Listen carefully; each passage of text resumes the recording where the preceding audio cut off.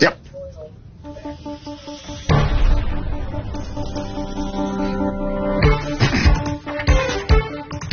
Well, welcome to Rational Radio on a cracking day for people who are looking for bargains. My goodness, the JSE today, the Sasol shares as we speak down 45%.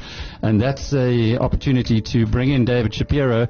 But before we do that, just to introduce our two studio guests for this first half hour. George Maniere is the biggest shareholder and is it acting CEO at the moment of Ecsponent? Yes, that's correct. Okay, and Exponent's been in the news quite a lot lately. A negative 10-bagger, gone from 65 cents in mid-2018 to 4 cents now. One of your big critics is going to pose a few questions to us. We won't let him debate you, but we'll let him go forward and then answer your critics. George, thanks for coming into the studio. Thanks, Alec. Also with us is Hlelo Kiyose from First Avenue. Hlelo, good to have you on the show today. We're going to talk about your recruiting methods. That's right. And thanks for having me, by the way, Alec. It's so good. Appreciate that. So good to see you again, and on a day when markets are under a lot of pressure. I'm sure you'll have your views as well. But let's kick off as usual with Mr. Shapiro. Dave, I've had someone in our interactive, on the Business News Interactive WhatsApp line say, but David was telling us to buy Sasol just the other day, and now it's down 38%. Oof. I can't remember ever being a wild Sasol bull. There might have been points where the results came out and the company indicated that things were improving. And if ever I've said buy it, it's probably been on a trading consideration. In other words, expecting a bounce from a very oversold situation. There have been too many troubles to get excited about it, and we've had to watch it. But this kind of slump that we see now is unprecedented. It's staggering. And, not only are they having troubles with their own operations, but now you've got this oil price slump, which in terms of numbers, in terms of the prices that we've seen, and I'm taking experts' views from this, we haven't seen this kind of slump. In fact, oil suffers worst loss since the 1991 Gulf War, and that must be in terms of percentage drops. We might have seen prices lower than this, but this has widespread implications for the global economy, and it's too early to kind of understand where this is going to lead us. But this is crazy. Individual companies as well, as you said, Sasol down 43% as I look at it on the screen now, almost 90 Rand a share. But we're going to be talking to the new CEO of Nampak a little later in the program. They're very exposed to Angola and Nigeria, which would be heavily hit by this too, presumably.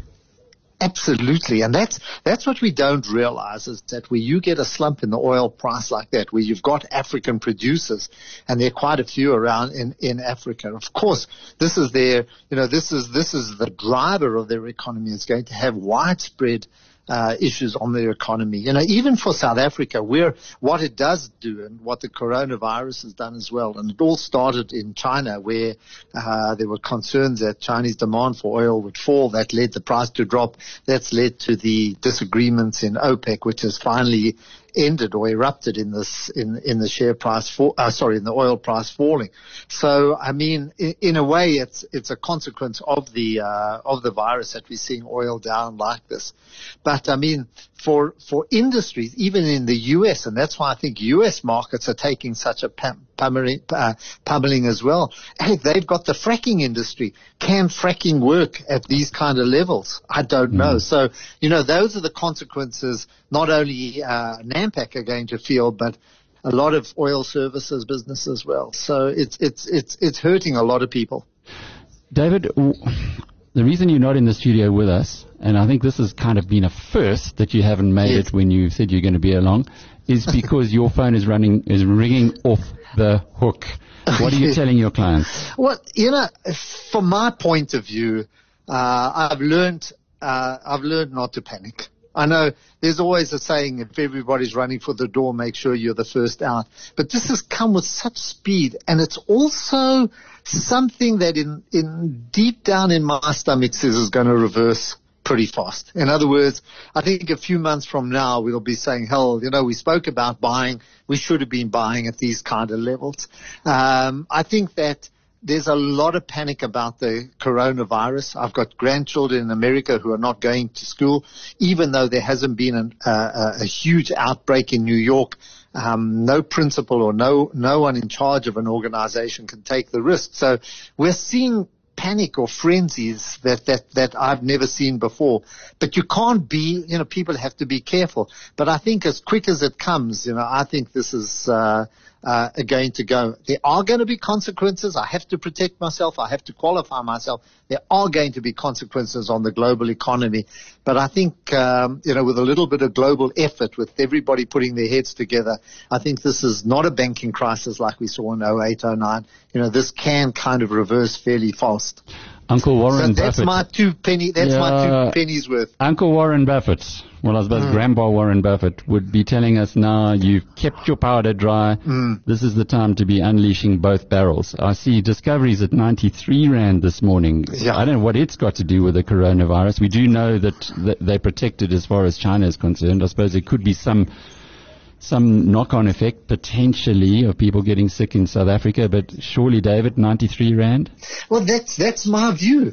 That's exactly what I'm saying. I've been trying to take out a chart of stocks in South Africa, taking their highest market or capital value and looking where they are now. And the kind of destruction that we've seen is just absolutely crazy in shares like ArcelorMittal, Tongaat, EOH, Hulamin, Nampak, PPC, and Victor. You can buy South Africa for nothing. You can really buy it on a fire sale. And although I've been very cautious of the South African economy, I think economies are resilient and they have a way of fighting back. And where we talk about those businesses like Tongaat, it's a bricks and mortar company. It's got production facilities. ArcelorMittal, the same thing. If anybody knows about that company, you do, Alec. And I'm sure this is not going to be broken up and the steel sold for scrap metal. So I think in these kind of situations, you just got to keep your head and keep cool. So what are the top 5 buys for the bold hearts? Yeah, in South Africa. On the market today. I think I wouldn't go for Sasol yet. I think we've got to see. But I think the financials must be starting to give value. Even First Rand or Nedbank are at levels that we haven't seen for a long time. Their market caps are down 30-40%. And they're pretty steady, well-run organizations. They've got to be there. I'm looking at, something like City Lodge, for example. It's also, I don't know enough about Nampak, and I'm sorry I'm going to miss the conversation because somewhere down the line as well, they've got to have they've got to have facilities or certainly operations that must justify where they're trading at these kind of levels. But if I was a betting kind of person and I had the money just to park, I've got to go for things like ArcelorMittal, Tongaat, Hulamin, Nampak, PPC. Those kind of shares that are operations. They're manufacturing operations, and put them aside, put them in a hospital type portfolio, and somewhere along the line, someone's going to come either buy them out, rescue them, put them into private equity. So there's, for me, there must be deep value there. David Shapiro, bring us up to date. Clelo, when last did you see First Rand sitting at 50 Rand a share? Well, 2008 was a terrible period for the stock markets around the world, and South Africa was not spared that. But what I want to say, Alec, is that the stock market does this. The last 4 or 5 years of the stock market in South Africa, certainly globally, have made people forget that this is what the stock market does. And a lot of folks have been sucked into really high-flying but highly cyclically exposed businesses, mining companies, for instance, and they've done phenomenally well out of that. And so when a day like this happens, people forget that what you really need to be at all times is protected. Invest in companies whose resonance with the economy and certainly resonance with the consumer is more resilient. Always invest for compounding growth rather than cyclical growth. because cyclical growth today is what's going to lead to some companies probably never coming back.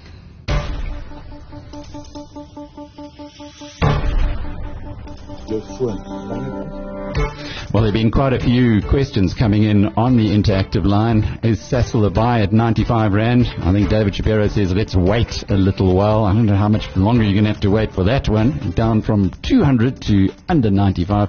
Well, an extraordinary day. But also interesting story, amongst the small caps has been a company called Ecsponent. We have the major shareholder in the studio, George Manreda, but one of the bigger critics of Ecsponent over recent times has been Magnus Haystack, who joins us now on the line.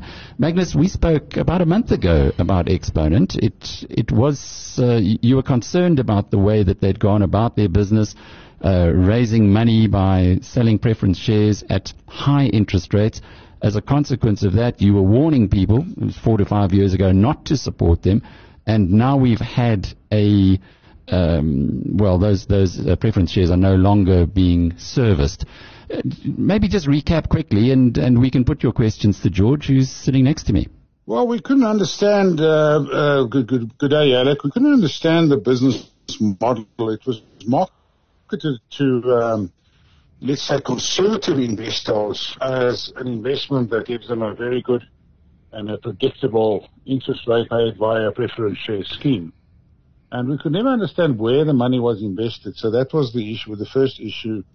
And I think that I think the underlying risks in the underlying investments were glossed over and not explained fully. And once again, you have a situation where unsophisticated investors who simply just want a good investment and a recurring income were duped into buying these products, not fully understanding the underlying risk. And the underlying risks, we tried very hard to find out how the underlying entities were actually doing. And then 5 years ago, the economy was still fairly strong, but as time went on and the economy started faltering, one had to ask questions about, the viability of the underlying companies.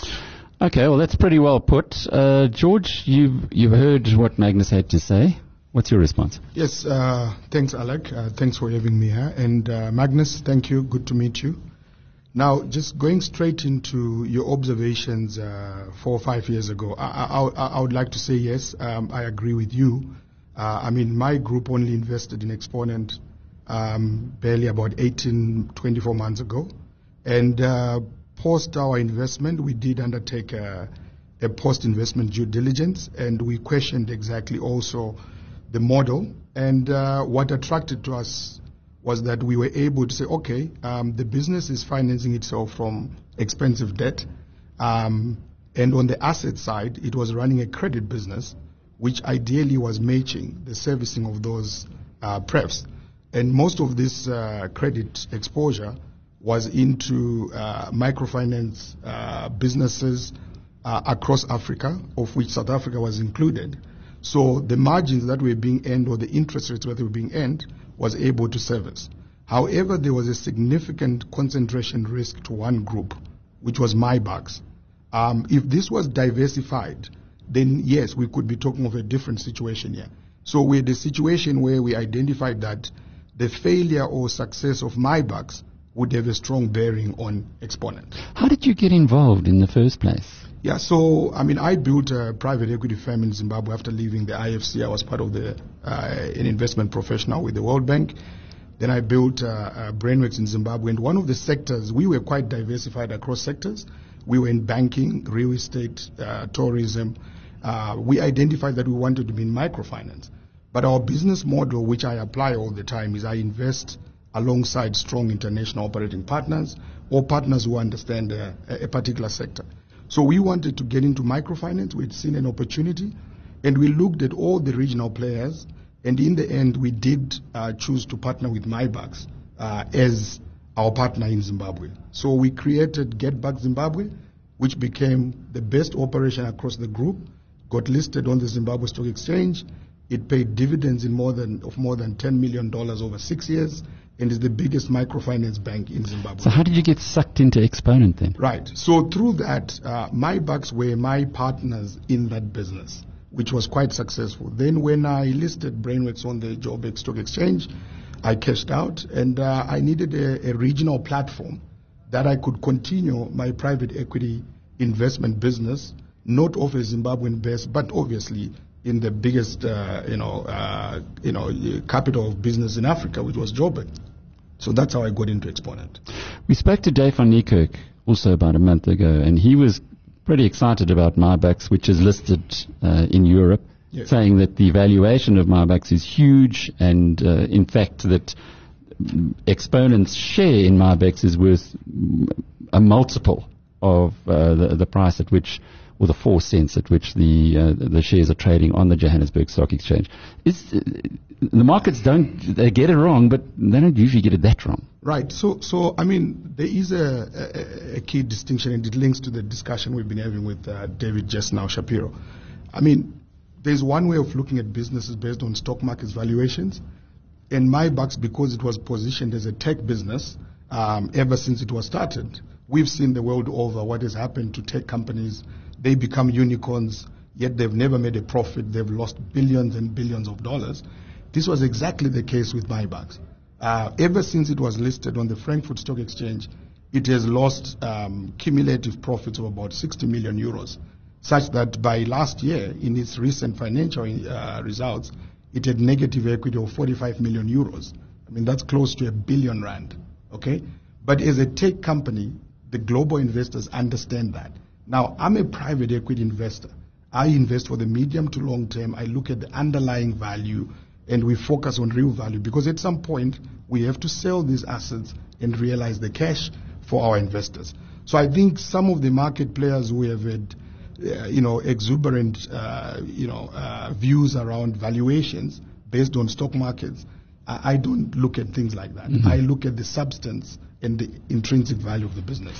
How are you going to fix this thing? Because now you've got pref shares that have not been serviced. Yes. So I think the first critical thing that we needed to do was to exhaust all channels of trying to monetize our investment in MyBucks, which unfortunately had crystallized in the last 6 months of last year. The process started almost 18 months ago. And as you can see from our SENS announcements, there was a number of transactions that were done which built Ecsponent equity investment from 0 to pretty much 40%. And that was all by default, because the security on those loans was MyBucks shares. Now, having done that, so we invested in MyBucks not necessarily by design. It was by default of the loans that were secured with MyBucks not being paid back either by MyBucks or indirectly. So we ended up in that position. Now, to me, it's not the first time. My business model throughout has been to take over businesses that are struggling, put them through a thorough restructuring, which is what we are doing now. And from last year, we took control of MyBucks. We've changed the governance of MyBucks. We've changed the leadership of MyBucks. We've had about 110 people leave MyBucks. We've shrunk the head office from that level to less than 5 people. We have closed the tech business side. We've closed the lending business. What we are left with is the only business unit that was profitable, which was the banking arm. So we are in 6 African countries, Botswana, Zimbabwe, Zambia, Malawi, Mozambique, and Uganda. That was the profitable business arm of MyBucks. And for the last 3 years, it made a cumulative profit of 20 million euros. The drag in MyBucks was the head office costs / tech and the lending businesses. Unfortunately, South Africa was the biggest loss leader in all of that. And a cumulative about 60 million euros was lost out of that, which the net position put MyBucks into a negative equity. What we then did after taking control of MyBucks together with other investors in Europe was to convert our debt into equity to bring the business to positive equity, which is what we completed in December. And now the business is starting to recover, but it's a medium to long-term process. It's not a short-term issue. But what about the resignation of directors? Richard Connellan, who's highly respected in South Africa. Shaka Sisulu, who told me he'd just come on the board, so he didn't. It was too confusing for him, and he then left. Yeah, exactly. I mean, obviously, whenever you lose directors, it's always unfortunate as a listed company.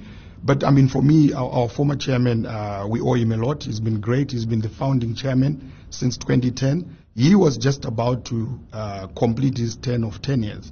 So it was just by coincidence, and he had another opportunity that was going to be in conflict. I wouldn't say exactly that he left because of this issue. We had been talking about this. I had just come in, and I needed to learn from him for at least a year or two before taking over. As chairman, I was the deputy chairman all along. For Shaka, it's unfortunate. I think he came in right in the middle of the storm as we felt it was critical to go through this restructuring. But we will resource the board with other qualified professionals, and we believe in strong governance. We believe in strong management. Between Ecsponent and MyBucks across all the countries, we've done some major management changes.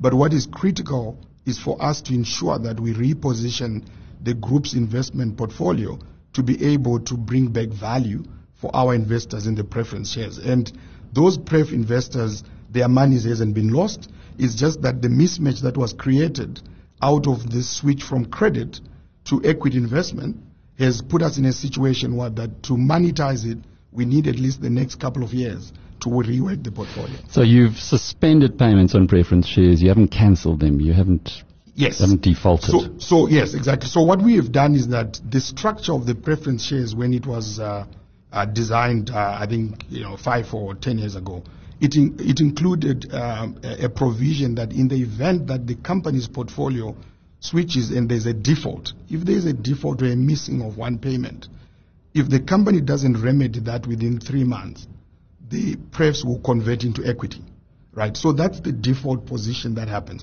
Now, by virtue of MyBucks having defaulted on its loans to Ecsponent having to settle with shares in MyBucks, I mean, it has a cascading effect. Got it. Okay? Yeah. So that's what has happened. Now, we are saying that, fine, yes, there's a default conversion into equity. However, we want our preference shareholders to maintain their preferential right. So, however, we need to amend our memorandum of investment into a new class of prefs that will mimic the cash flow plan for George, what you're saying in a nutshell is just hang in there. Yes. You're going to fix it. Yes. Magnus, what do you say to that? Well, I sincerely hope that George can turn it around, because there's quite a lot of money at stake, and I'm glad the way he explained it, because in a nutshell, that was exactly the problem that we had at Brenthurst. We simply couldn't work out how the underlying business model works and how it funds the preference shares. And once again, we have a situation where unsophisticated retail investors simply look at the yield on their investment, whether it's 10, 11 or 12.5%, and they simply say, well, that's what I'm going for, end of the story. And we got approached by clients saying, this is fantastic, can't we get it for them?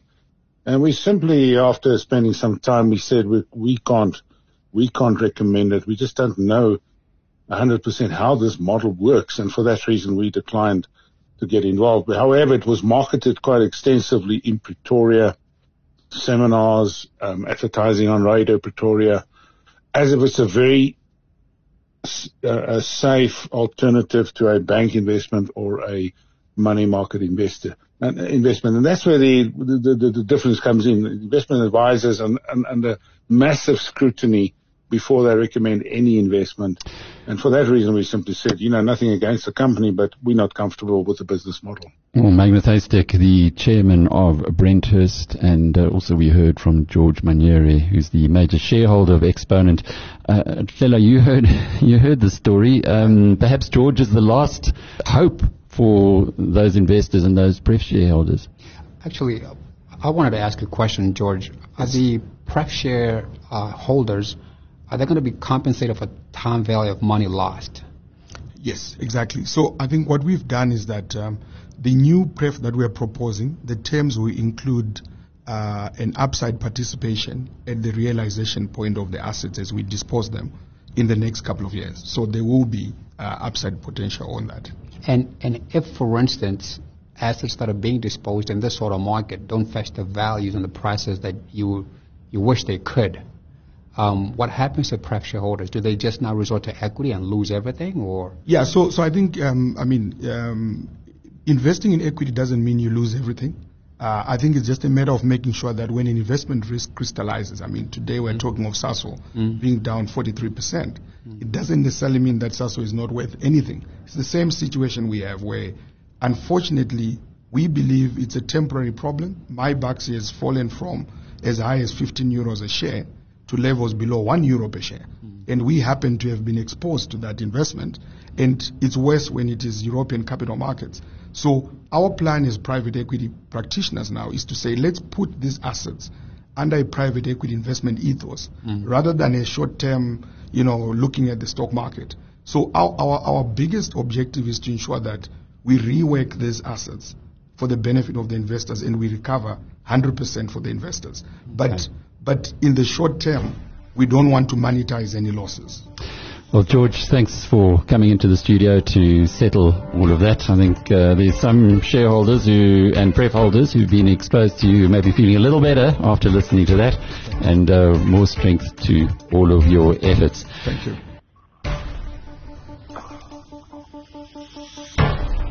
Well, we're going off to Somerset West now, and it's a warm welcome to Clem Sunter. Clem, you sent me a piece that you wrote for News 24 about the scenarios of coronavirus. It's fascinating, and you referred back to your book of a few years ago when you spoke about the different flags that we need to watch out for. Flag watching in the book. You've got 3 scenarios. South Africa knows you as a scenario planner. Can you just maybe start through those scenarios and explain to us which of the 3 is the one we should be most concerned about? Yeah, Alec, when I wrote flag watching in 2015, I just said one of the flags is a pandemic. Obviously, I didn't know when it was going to happen, but the increasing probability of a pandemic due to international travel and concentration of people in megacities meant that it could happen in the foreseeable future. And as soon as COVID-19 cropped up, I thought of 3 scenarios to really cover the possibilities. The first is much ado about nothing, which is put forward by quite a few American experts, that this is going to be a normal outbreak of flu. And yes, it's got a higher fatality rate of between 1 and 2% compared to 0.1% for flu of cases. But it will, in fact, eventually calm down and perhaps disappear like SARS and MERS. So, that's the first scenario, much ado about nothing. The second one is camel straw. Taken from Shakespeare, no doubt, yeah? From Shakespeare? Yeah, taken from Shakespeare, absolutely. The second one, camel straw, is where the virus does not create a huge pandemic, but it's sufficiently disruptive to cause a real crash in the financial markets. And the reason that I put forward this scenario is that the markets are very high. If you look at the Standard & Poor's price-earnings ratio before the current fall, it was 26, which is, by historical standards, very high. And the world economic growth rate has been slowing down. So it was all really fragile. And the coronavirus would act like the straw on the camel's back. It would actually break it. And, we could see fairly calamitous economic results. We've seen them already in tourism and industries related to conferences and other things where people get together. And we could see another crash in the markets, just like the one we had in 2008, and I called that the camel straw scenario.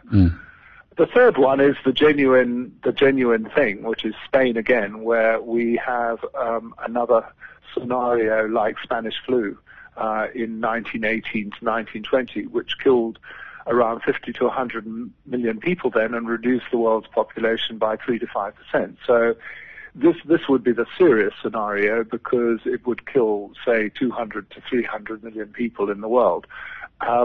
At the moment, I give a low probability to that because it would appear that China has, for the time being, put a lid on the epidemic there. The number of new cases is very low, so what China's now experiencing would suggest the much ado about nothing, because they put in place very extreme measures.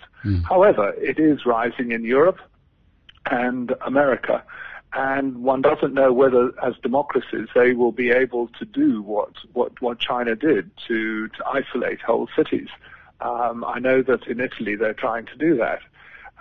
So the camel straw scenario is very much in play, and I see that the FTSE 100 this morning fell by 8%.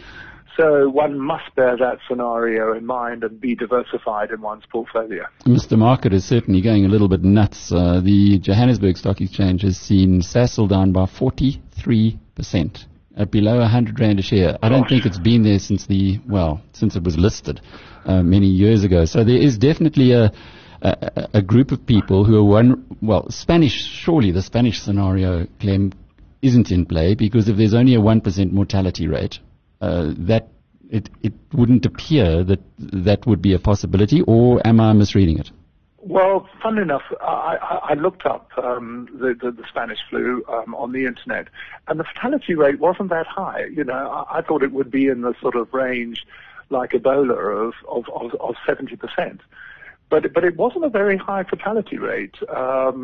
It was somewhere in the region of 4 or 5%. So, it does appear that you can have a virus which is very contagious, and which, lots of people catch, and that then adds up to a major figure in terms of fatalities.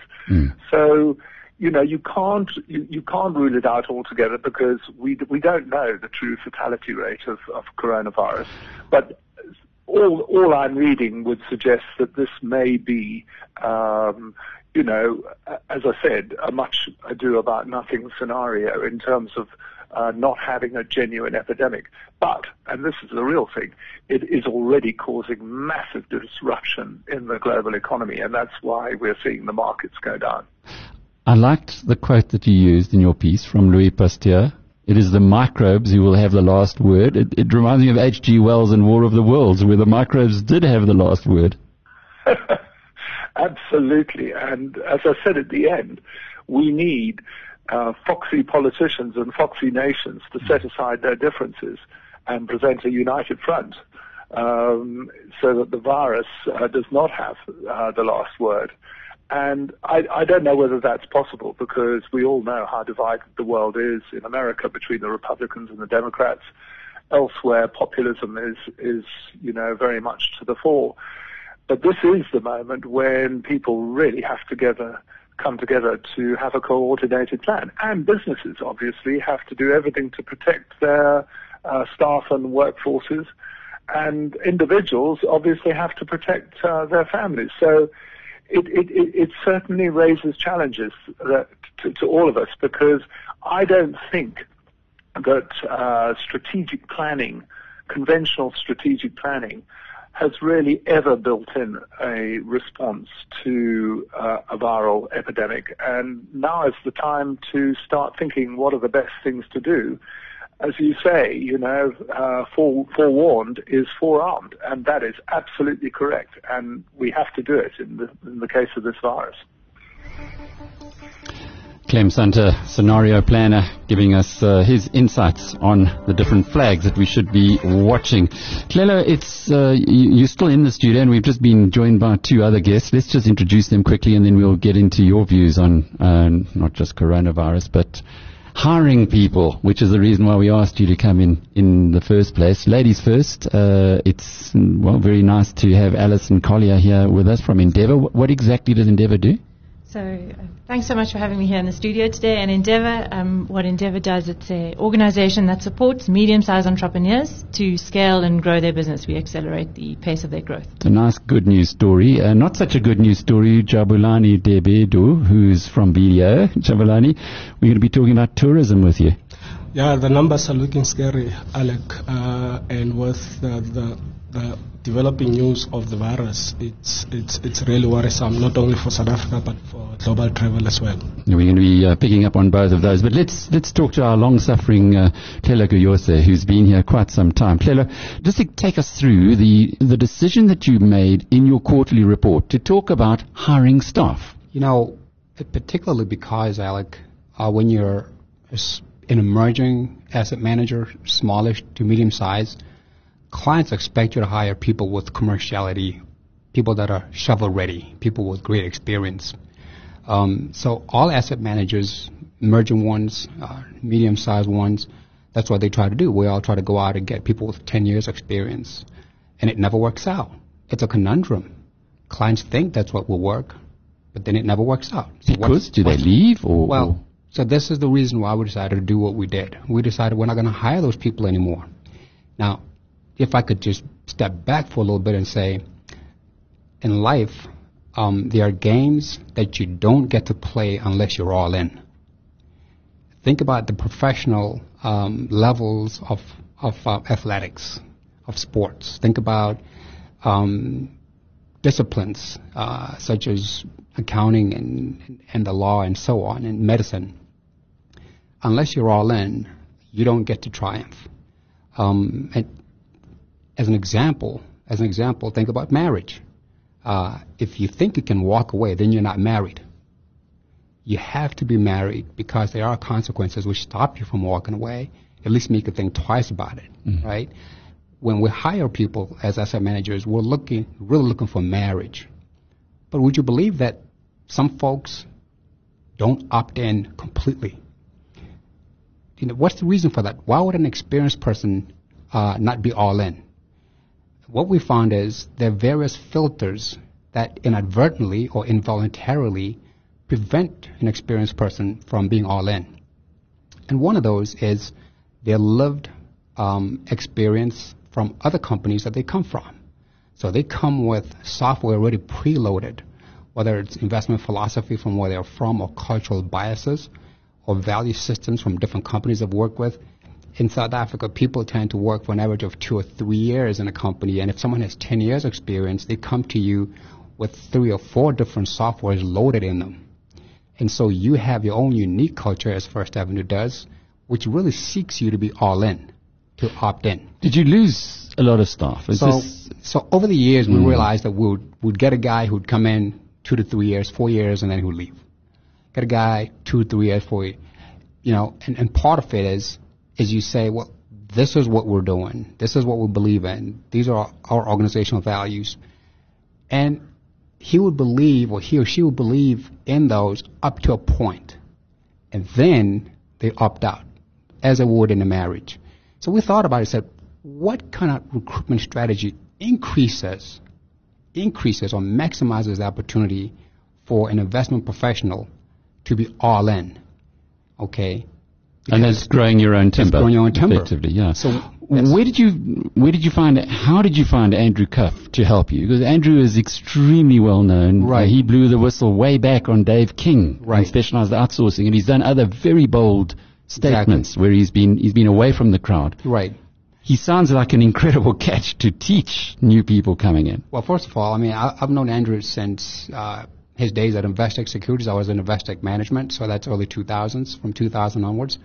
And Andrew is always a guy who's all in. He completely opts in. And he's also spent a lot of time thinking about the numeric aspects of investing from a quantitative, from a valuation fundamental standpoint. So we talked to him about a year ago, actually, and we brought him in to come and lead our complete training program. We wanted to have someone who's dedicated to training, so that the rest of the team stays focused on investments. So we really went back to the old days of having a head of DCF in investment banks in the 90s, and a head of training.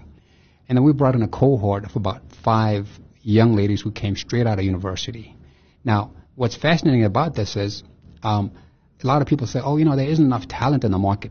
Well, universities do a good job of getting people to pass exams, but they don't do a great job of of having people learn how to make connections and things.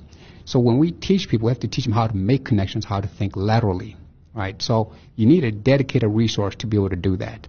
Now, sadly, by the way, Andrew has just stepped away from our role. He's joined, I think, it's Stanley Asset Management, and we wish him great luck and great success at that. You got the process going there. And Alison, I'd like for you to come in here, although we're going to talk a little differently about Endeavour. You work with entrepreneurs. You support entrepreneurs. you wouldn't want entrepreneurs to go out and hire the people who've already, how did you describe them? Well, they have lived experiences from different value systems and corporation and corporate cultures. Or would you? Yeah.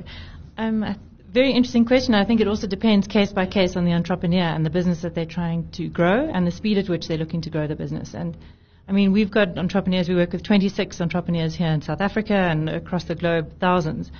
And I want to say the entrepreneurs we work with are founder entrepreneurs. So these are guys who've actually founded their own businesses and then established the culture in their teams Just themselves. like Lelo, actually. Yeah, precisely. Yeah. But one thing that, I would say they do is there is a combination of building, individuals up from university, training them, but then also for some of their market expansions where they're needing to grow and expand into international markets. They do typically hire someone who knows that market really well, but there's always someone that's sent from the HQ of that team that goes there. Why? To build the culture. All about culture. That's interesting. And you've had incredible success. If your publicity material is anything to go by, those 26 entrepreneurs, what exactly how have you helped them? So those 26 entrepreneurs that we work with here in South Africa, specifically, just to give everyone a sense of the size of these entrepreneurs, it's medium-sized entrepreneurs, so their average revenue is around 200 million rand a year, and it spans from maybe the smaller ones 50 million and the larger ones above 750. So how we help those teams, it's really three different ways. One, access to capital. So access to capital here in South Africa, but really these are businesses that are expanding internationally. So it's primarily linking them up with the right VCs in international markets strategically to help them grow. And then the second is on access to those markets. So across Endeavour, we've got a wonderful mentor base, both here in South Africa and internationally. So you get connected up to the right individuals, the business leaders in those markets where you're looking to expand to help you with whatever it is that you're needing to grow your particular business. And then the last item is talent, which you're referring to. So connect them to the right individuals so they can build their teams. So the connections, which Lelo was talking about a moment ago as well. And Adrian Gore from Discovery, one of our great entrepreneurs in South Africa, he's been quite involved in Endeavour over the years. Yes, absolutely. The one thing that Endeavour, it's really phenomenal, the amount of pro bono mentoring that comes from senior business leaders. So the team or the board that initially set Endeavour up in South Africa was led by Adrian Gore, Paul Harris, David Frankel, Isaac Shangwe, and now we're very fortunate on the board. Herman Bosman has taken over from Adrian Gore. Barry Schwartzberg is there from Discovery, and a number of the other CEOs from the leading businesses here in South Africa and entrepreneurs. Why do they do it? They do it because they want to, business is an asset, national asset. They want to give back. They want to help the entrepreneurs, the up-and-coming entrepreneurs. They want to help driving the local economy, creating jobs. And for me, what's really phenomenal is almost the more senior the mentor or the more senior the business leader, the more freely and actively they give back to the network. It's incredible to see, and it happens here in South Africa and the 34 other markets that we work in. It's really amazing. And how do you pick the entrepreneurs that you support?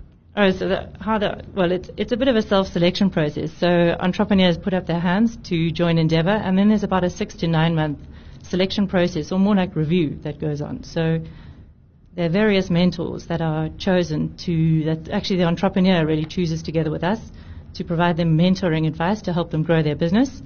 And those mentors come in the form of, someone with an investment hat on, someone who knows that industry, so from their particular industry, and then an entrepreneur who's successfully grown a business in the new territory that they're expanding to, or else in that specific same industry. And entrepreneurs, the minimum revenue is about 10 million rand that you need to have when you join Endeavour, but typically the businesses are far bigger, more like 50 million rand. It's industry agnostic.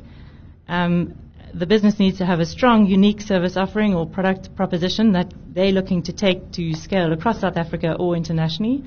And then I want to say one of the most important pieces is that the business is founder-led, and the founder is really keen to give back to the future generations of entrepreneurs. So once they've formed part of the network and they've successfully expanded their team, then they really freely give back to the entrepreneurial network. More than 4,000 jobs, 4,500 jobs created in the last 3 years. I want to say we looked at the numbers earlier on in January and did we call it our impact data report. And the amount of jobs that these 26 entrepreneurs have generated over the last 2 years is 4,500. And that growth is a 29% growth. on an annual revenue, like what's happening with their revenue, that's growing at 27%. And what for me is really interesting is these businesses are primarily tech businesses. So the natural reaction is tech businesses don't create that many jobs. Well, their 29% was the annual increase in jobs versus 27% in annual revenue. So it's really heartwarming to see, and the amount of effort that goes into build these businesses, it's phenomenal, but they're led by very strong entrepreneurs, so it's no surprise. Anyone in tourism? You know what, actually, now that I was thinking through that when you were talking about tourism, actually right now we don't work with any teams that are in the tourism sector. And Jabulani will tell you that's probably not a bad thing. It depends. I mean, a lot of the companies that have had a very disruptive impact on tourism have been tech companies. And we haven't seen a lot of those coming from South Africa and certainly Africa. But when you look at Airbnb, your online travel agencies, I mean, those have done well over the last 10 years. They've been very disruptive and they've really affected the model of, the mainstays of, tourism, accommodation providers, the traditional travel agencies, tour operators, and also other. You're tapping our table, but that's fine. It doesn't matter. Jabulani is here because he's from BDO, and BDO has always seemed to be very good spokespeople when it comes to the whole tourism sector. It's almost like an area that your firm is focused on.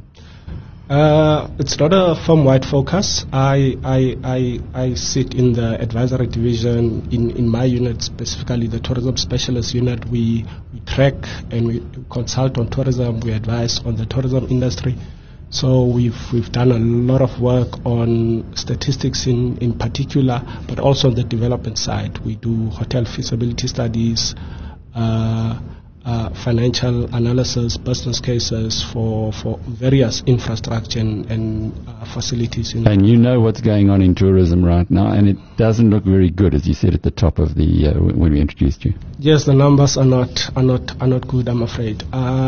We looked at the South African tourism industry performance for 2019, specifically the international tourism arrivals, which unfortunately declined by 2.3% last year. So, which is a loss of about 244,000 international tourists. When you look at the total arrivals, foreign arrivals in South Africa, we divide that into two. It's overseas arrivals and tourists from the African continent. With regards to tourists from the African continent, they constitute about 74% of total foreign arrivals in South Africa. And the overseas market constitute about actually 26%. The overseas market, what they lack in volume, they more than make up in the average spend per foreign tourist, which is fantastic. But the African market for South Africa, it's also very important. Because they provide the volume, although the average spend per tourist is lower, they provide the volume.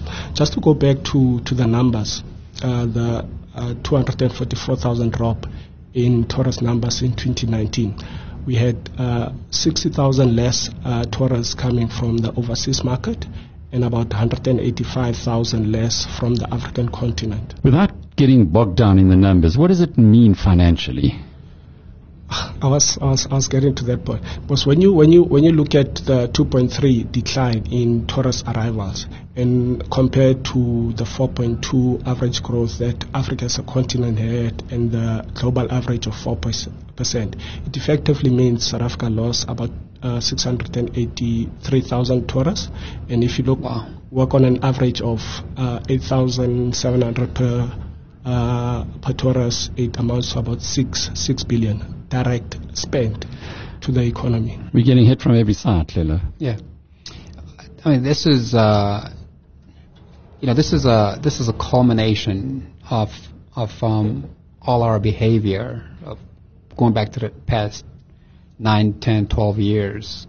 We're a society that's stagnating, if not going backwards. And the solution, obviously, to humanity is good individual integrity and societies that recognize that are predicated on that, succeed, and societies that don't stagnate, and we're stagnating.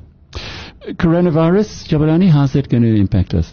It's still too early to tell, but the indications are that it's going to have a massive impact on South African tourism, certainly, and also global tourism. I mean, just by way of an example, the Ebola crisis of 2015 had a net effect of reducing our tourist arrival for that year by nearly 7%. So we estimate anything from 7 to 15%. That we're likely going to lose. Surely that's already there in China. Just with China not sending anybody or not allowing tourists to come to us. From your figures, it's nearly 100,000 people who come from China every year. Yeah. If they're not coming, that's already a dent.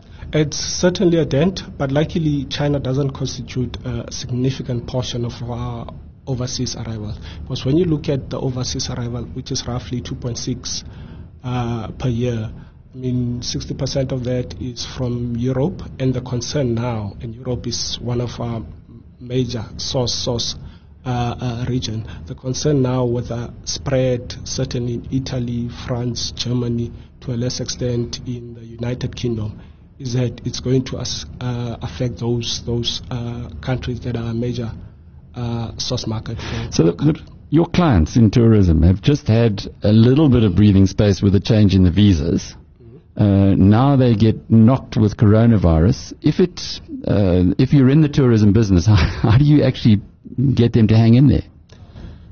It's tough, but I think it's important for people not to panic, to keep a sense of perspective, because in the South African case, and certainly in Africa, it's too early to put drastic measures, because when you look at all the reported cases, for example, all of them have been imported. We haven't had local transmission yet. So it's important for us to keep a perspective, treat a guest inquiries or client's inquiries on a case-by-case basis, because you don't want to put drastic measures only to have the net effect of driving tourists away from not only your business but certainly the country. Don't panic. I think great advice. Yeah. No, and I mean, I think people are keeping us informed, and so we must just listen to the experts, hear what they have to say, and yeah, we'll follow what they say. I'm definitely not an expert in viruses, so I'm not going to have an opinion. Well, fake news is making a very strong comeback, unfortunately, when it comes to coronavirus. But as Jabulani's been explaining to us there, if you're in the tourism sector, just hang in, because this too shall pass.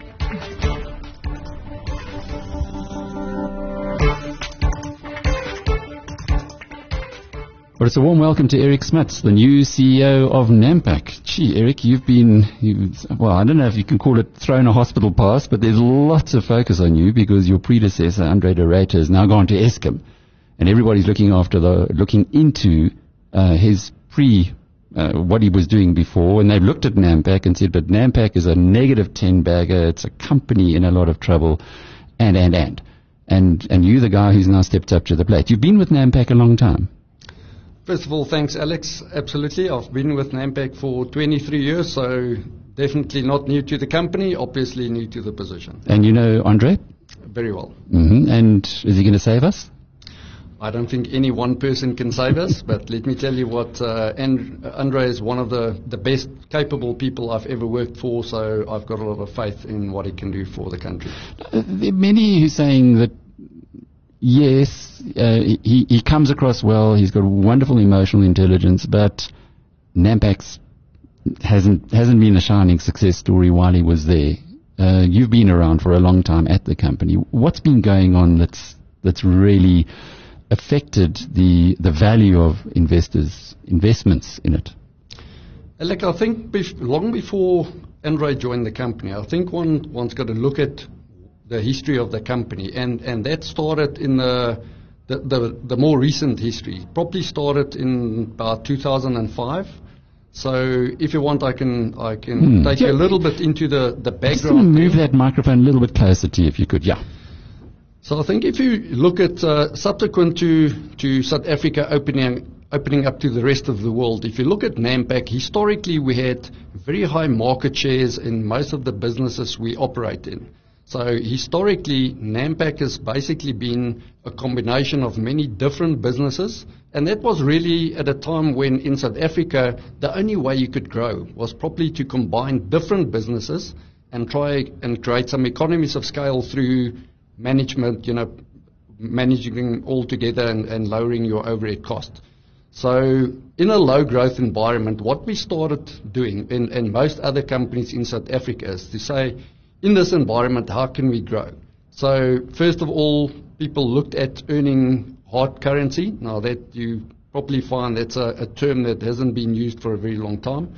But we started looking outside of our borders. So we started, first of all, from our beverage can operations, we started exporting big volumes into neighboring territories. And then later on, we had a growing market in Angola. So at one point in time, the Angolan government actually came to us and they asked us, do we want to invest in a plant in Angola? We then started doing a feasibility study. Volumes were going up. We were getting quite dependent on some of those volumes. And then one of our major customers there then put their entire business out to tender. So we were already supplying significant volumes in there. One of our big competitors, Ball Corporation, they were also supplying big volumes in there. And we've actually then gone head-to-head against them in a tender to see who will win the business, knowing that the person or the company that's not going to get the business will actually lose a substantial portion of their business. We managed to win that tender against them in 2007. And that is actually when the investment into the rest of Africa started. So it was quite a drawn-out process at that point in time to get all the approvals in place, etc. The Nampak board took a decision right from the start. We're not going to engage in anything that's unethical or that type of thing. So we decided not to take any shortcuts, which in the end cost us a lot of time. So it took a couple of years to get all those approvals in place. Eventually, the plant was constructed. So is that because you often have to bribe people to get things done, or more rapidly? They do get done eventually, but it just takes a long time. I think in a lot of these economies, they've got a reputation for that type of thing. We took a very deliberate decision. We're not going to engage into any of that. And I think that's definitely a decision that worked out well for us, where we find a lot of other smaller companies or other players decided to take shortcuts, and eventually they paid a heavy price. Mm-hmm. Like I said, we decided not to do so. It took us longer, but in the end, when we started operating, we were left alone. So I think in the end, it was a very good decision. So of the Nampak business today, how much is in South Africa and in the rest of Africa, and particularly given what's happened to the oil price in the past 48 hours, in Angola and Nigeria, who was so heavily dependent on, or those economies heavily dependent on oil? Yeah, so obviously originally virtually all our business came from South Africa. Over time, the strategy of moving into the rest of Africa, we diversified our portfolio, and as of 2019, 70% of our trading income came from the rest of Africa. I have to just clarify that our trading income excludes some of the abnormal items. So that is more looking at the actual underlying business. That does not necessarily show the final rands and cents that's gone into the... That abnormal items is something we saw Anne Crotty write about it in the Financial Mail. We've got Chris Logan, who's going to come on and talk about something different, also criticizing you on that, in that these items have been recurring on the income statement, and yet they're still made into the abnormal column. You're an accountant. You're a chartered accountant. What's going on here? I think let's first of all look at why they're not included in trading income. Trading income is meant to reflect the underlying trading of the business. When you started looking at repatriation of funds, that type of thing, that is not what we classify as normal trading, and hence anything that is abnormal to the normal trading conditions, we classify it as abnormals. What we try and do then as well is we make sure we give full disclosure to the users of financial instruments. We also have clearly defined what we term as trading income, so that if anybody disagrees with a specific definition, we give all the information, and the user can then make up his own mind as to what is abnormal and what not. But Eric, the share price is just spiraling downwards. You've got big debt. Getting back to how I started, hospital pass. It looks like it to outsiders. I certainly can see how it can look like that from the outside, but I think maybe if I can continue, after we made the initial investment into Africa, we actually had massive success. So if you look at the execution of those first projects, very well executed, and the profitability actually showed. Thereafter, we made another investment, quite a big investment in Nigeria, and if you look at the sentiment from the market, the share price shot up. So our profitability increased as a result coming from the rest of Africa. And it was clearly at that point in time, given the available information available at the time, that it was the right thing to do. The market applauded us for that strategy. The share price increased from roughly 15 Rand a share to, I think it reached a height of about 45 Rand a share. But then something came from the outside, which we would like to say was unforeseeable and uncontrollable. So the collapse of the oil price reversed a lot of the good fortunes of Nampak. At that point in time, there was not much we can do about it because you can't go and uplift those investments. So although they were really successful investments up to that point in time, the whole of Nampak's future then changed dramatically. So instead of going into a growing situation, we were really then in a situation where we had to see how can we protect shareholder wealth. And that's roughly the time when Andre came in. In fact, I think he came in about 2014, which is exactly the time when the oil price collapsed. So through his tenure, most of what he had to do was to see how do you protect further losses to shareholders.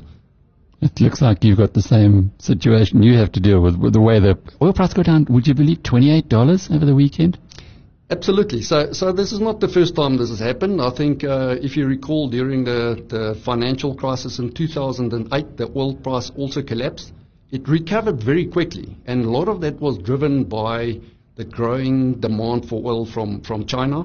Of course, it happened again in 2014, but that was for a very different reason. That was probably due to the fact that you had new technology. So the fracking in North America, shale gas, etc., gave an alternative to oil, and I think that's changed the long-term prospect for oil to a certain extent.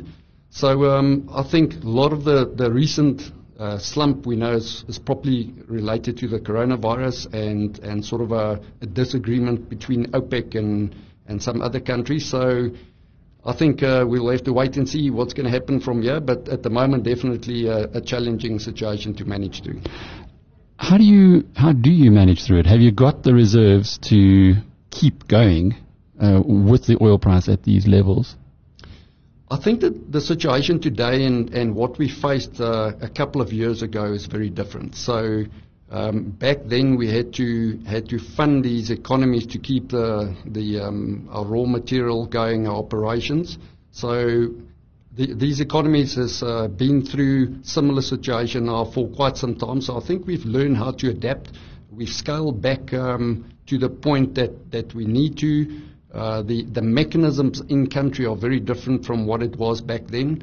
I think it's fair to say that in both Angola and Nigeria we're now closer to a free-floating currency, where before I think it's probably fair to say it was a lot more managed. So we've got quite confident that we do not need to invest further money into these economies. For instance, in Nigeria at the moment, there's no issue getting funds out of the country. The same for Angola, but we will have to manage the situation as it's unfolding, and we'll have to react to the situation at the time. Nampak was always a favorite amongst value investors because you had all these assets and you were trading at a discount to the value of the assets, even more so today. Are you able to give us some visibility about when you return to profitability? Your interim results showed a substantial loss. And again, what shareholders are really interested in nowadays is dividend streams. Yeah, so I think if you go historically, Nampak had quite a rich dividend policy. And I think if you look at it in retrospect now, I think we all agree it's been too rich. Hence the reason why we cut it back, especially since we were starting to deliver so much of our profits out of these economies that had restricted currency flows at the time. So clearly that's put quite a heavy burden on our balance sheet, and we will only return to putting out a dividend once we know that we can service our debt properly, etc. We made it clear at our year-end results that the first priority right now is to pay down some of our debt, and specifically the US dollar denominated debt. Tell us a bit about yourself. Apart from being a chartered accountant who studied here and internationally, you've been with Nampak for quite some time. Were you intimately involved with the Africa expansion? Yes, so both the investment into Angola and Nigeria happened under my watch, so I think different from some of my predecessors, I can't blame this on anybody else. I was very involved in those at the time. And I must be honest, I'm quite proud of what we achieved. Of course, if you look at the share price right now, it tells a very different story, different fortunes. I think obviously hindsight is 20/20 vision. But in fairness, I think if you had to put those same investments in front of a board today, a responsible board, given the information at the time, I think they would have made, or today, they'll make exactly the same decision. So I think if you look at Nampak over the years, clearly we haven't done everything well over its entire history. We've made some mistakes over the last couple of years. My personal motto, I say, if you're going to fail forward, make sure you learn from it, and that's certainly what we're going to try and do. Angola is an interesting country right now. Not many South Africans are aware of the massive privatization program that the new president is enacting there. Also attacking corruption by exposing the former president's daughter and her shenanigans. Is this something, when you look 5 to 10 years ahead, that and with a normalized oil price, that could be a jewel in the Nampak crown? Alec, definitely. If you look at our strategy going forward, and clearly we can't discuss this in detail until we've spoken and disclosed more to the market about it, but clearly Nampak has got a very good footprint in Africa right now. Yes, it's a challenging market, but I think over time that will really put us in a good position once those economies start recovering again. If you look at Angola, it was interesting. I visited Angola from about 2004. And it was remarkable how every time you fly in, you could see the new investment in infrastructure and how that's uplifted that country.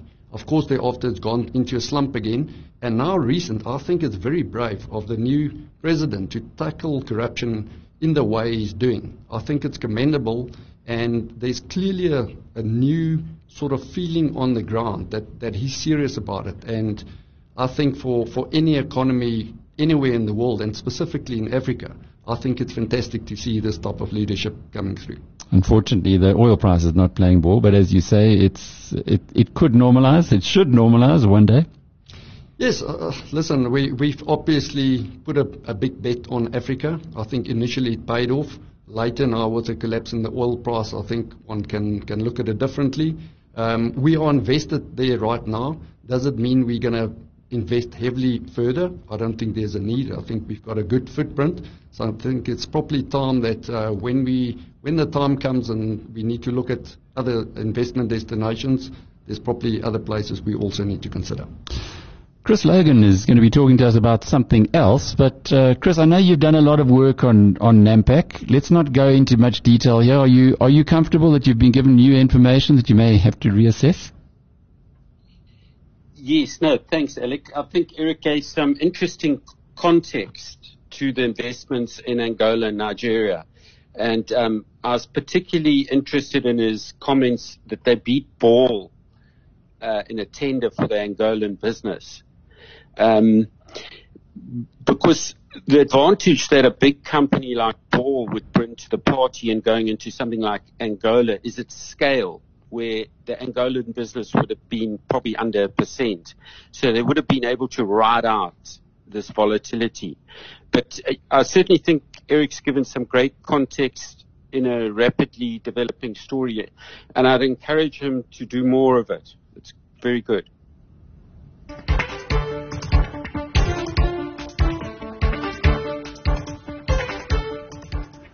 Well, Chris Logan has been beating a drum on something that we've been busy with on BizNews, or rather we published something on BizNews a little while ago, which really is a fascinating concept. The concept that was raised first by the former head of a couple of members of the Ministerial Council on Energy for the President, and the former head of the Energy Centre at the CSIR, as well as his colleague who came from the Wind Energy Association. We're talking here about Dr. Tobias Bischoff-Nemps and Johan van den Berg. I know we published this story on BizNews 2 years ago, Chris. It's something that now seems to be coming back into the vogue. You did have dinner with the two of them, Tobias and Johan. The whole story is to do with selling off Eskom coal-fired power stations. Did they impress you? Totally, Alec. Thanks a lot. I just had dinner with Tobias, but I've also chatted to Johan quite extensively. And I think the thing that first caught my eye was that their ideas were put forward by National Treasury in their paper of August 2019, which was on economic transformation, inclusive growth, and competitiveness. And in that paper, National Treasury suggested that Eskom should sell off its coal-powered stations through a series of auctions and possibly raise 450 billion rand. Which would liquidate the debt that Eskom is sitting at the moment and presumably take away the millstone from taxpayers. Absolutely. It would be a total game changer for not just Eskom, but for South Africa. Because it's not just getting rid of the debt. That's obviously a big plus. I believe that they just announced a tender on one of the big coal power stations. You'd stable the junk rating. But apart from the debt, as the various proponents have set out, it would also improve the operational performance of the various coal power stations, because once put in private hands, that operational performance would be for the account of the new owners. And there's nothing that really focuses the mind than if your pocket is involved there. But there are 15 of these, Chris, coal-fired power stations, 5 of which shouldn't really be in operation anymore. They're old, they should be decommissioned. What would happen to those 5? Well, Tobias and Johan, and interestingly enough, Greenpeace has put out a 68-page report on transforming Eskom. They also have strongly endorsed and built on this idea of selling off the coal power stations. And obviously Greenpeace has got great credentials. But regarding your specific question, the very old coal power stations should be decommissioned, according to all the people who've looked at it properly, because they're very costly to run. And, they're also a threat to the environment, and they've come to the end of their natural life. So they should be decommissioned. It's 15 of them that Tobias and Johan classified, which still have useful lives. So the ones who would go was Camden, Hendrina, Komati, Grootvlei, Arnott. We understand that. It was very interesting looking at the individual amounts involved with the rest of them that are left. Obviously, Kusile and Medupi, the biggest. But yes. Medupi 169 billion and Kusile 105 billion, but a raft of others in there as well. Chris, how realistic are these figures? Why would someone come and buy Medupi, for instance, for nearly 170 billion rand if all we hear from it is troubles and troubles? Well, the beauty of this idea, in essence, you're not so much as buying a coal power station, you're buying a revenue stream which is determined by the power purchase agreement that would be put in place by Eskom and the new owners. So it's a lot like a property with, say, a 20-year lease. To a large degree, the value is determined by the lease rather than the underlying property. So the idea is that these coal power stations are sold off with a power purchase agreement to buy so much power at such and such a rate over so many years. So that's where the value comes from, the bulk of the value. And if you look at what they've done, they've given a greater margin to Medupi and Kusile so that the debt thereon could be paid off. So there'd be a bigger price realized and the debt could be paid off. It sounds a bit like the independent power producer programs for renewables, where people bid to have a supply that they could give to Eskom at a certain price, and then if they get that in place, then they go and build the facility. Exactly, but here you'd be auctioning off existing assets, getting in cash inflow, which the country and Eskom desperately needs as we teeter on the edge of junk, and then deriving the benefit from, greater skills brought to bear at the underlying coal power stations.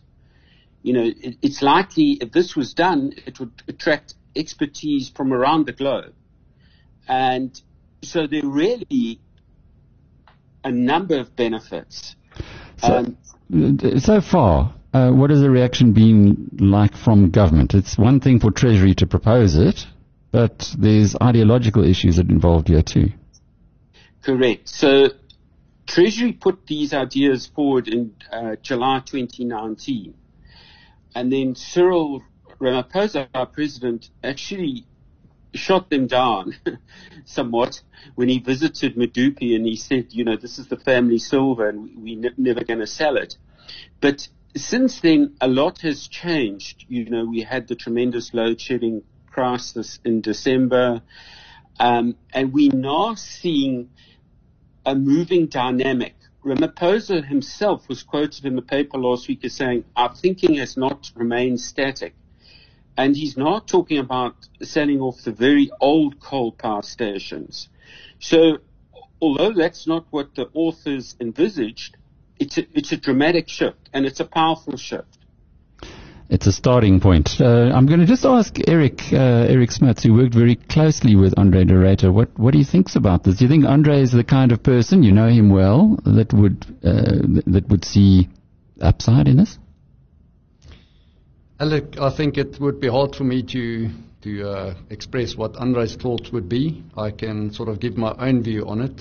I think it is clearly in the country's interest to privatize some of these assets, to give it into hands that can manage it more effectively. I think the question is, what will a buyer be prepared to pay for these assets? If you're going to invest in an asset like that, if you could build your own, you will design it, you will make sure it is to spec from the start. To take over a different asset that you know is underperforming, I think that the valuation of that could be very interesting and might actually give the answer here. So that would be the challenge, Chris. What would would they be prepared to pay the figures that have been put on the table by Tobias and Johan?